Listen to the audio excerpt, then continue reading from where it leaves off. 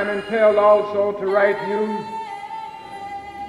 concerning the tremendous responsibilities confronting Christians attempting to live in a sub-Christian age.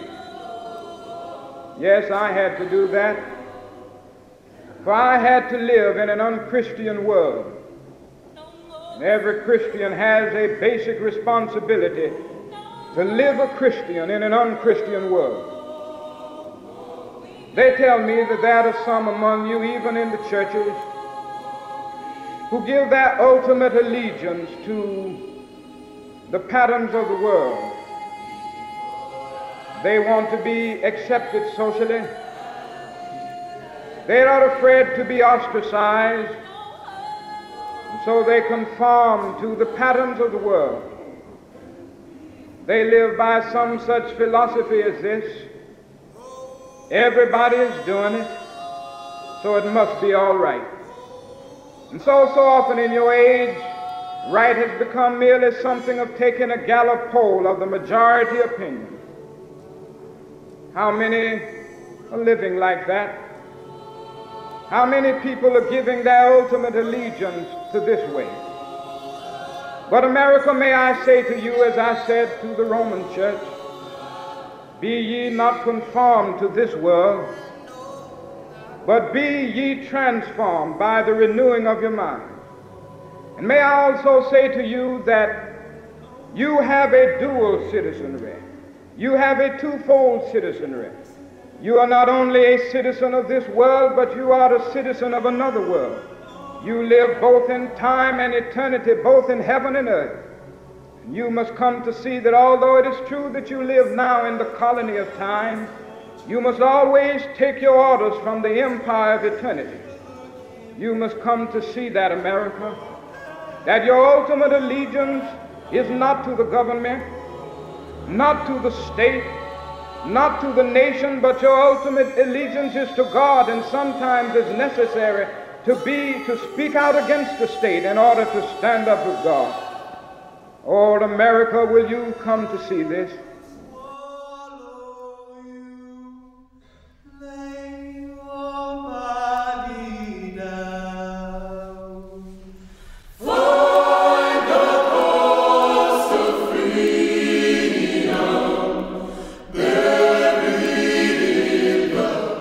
Welcome from the banks of the Rappahannock River on the campus of St. Margaret's School in Tappahannock, Virginia.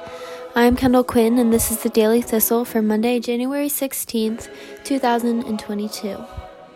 Today is Martin Luther King Jr. Day.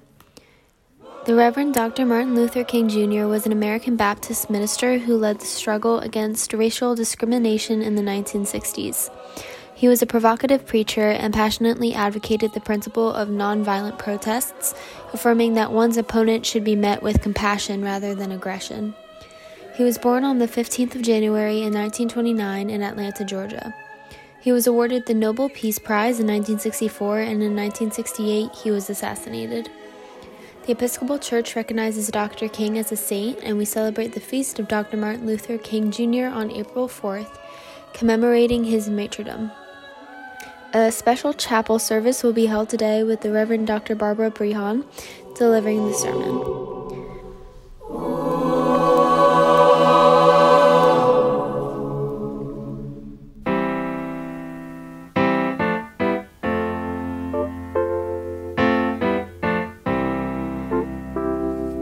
Hi all, I hope you've had a restful weekend.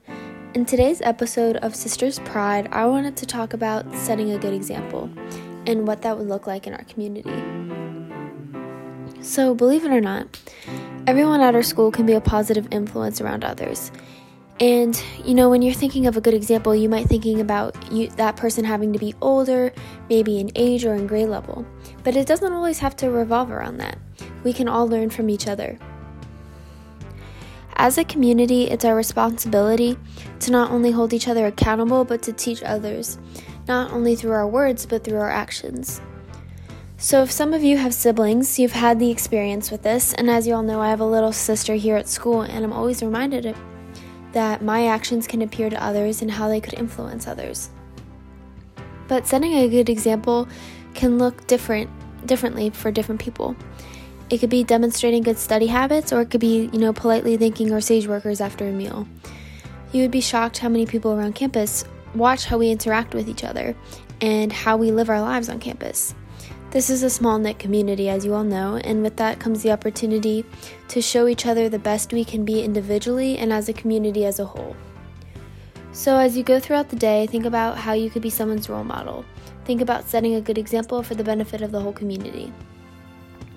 On the river today, the sun will rise at 7:22 a.m. and set at 5:13 p.m.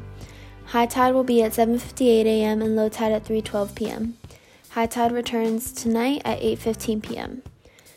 It will be sunny today with a high of 53 degrees and winds will be from the northwest. A small craft advisory remains in effect until midday today. And news from the BBC. BBC News with David Harper. A national day of mourning has begun in Nepal for the victims of the country's worst airline disaster in 3 decades. At least 68 people died in Sunday's crash. Search teams are still looking for 4 people, but it's feared no one survived. A Roman Catholic priest has been killed by armed gunmen and his body burned at his parish in northern Nigeria in an apparent Islamist attack. Another priest was shot in the shoulder as he tried to escape.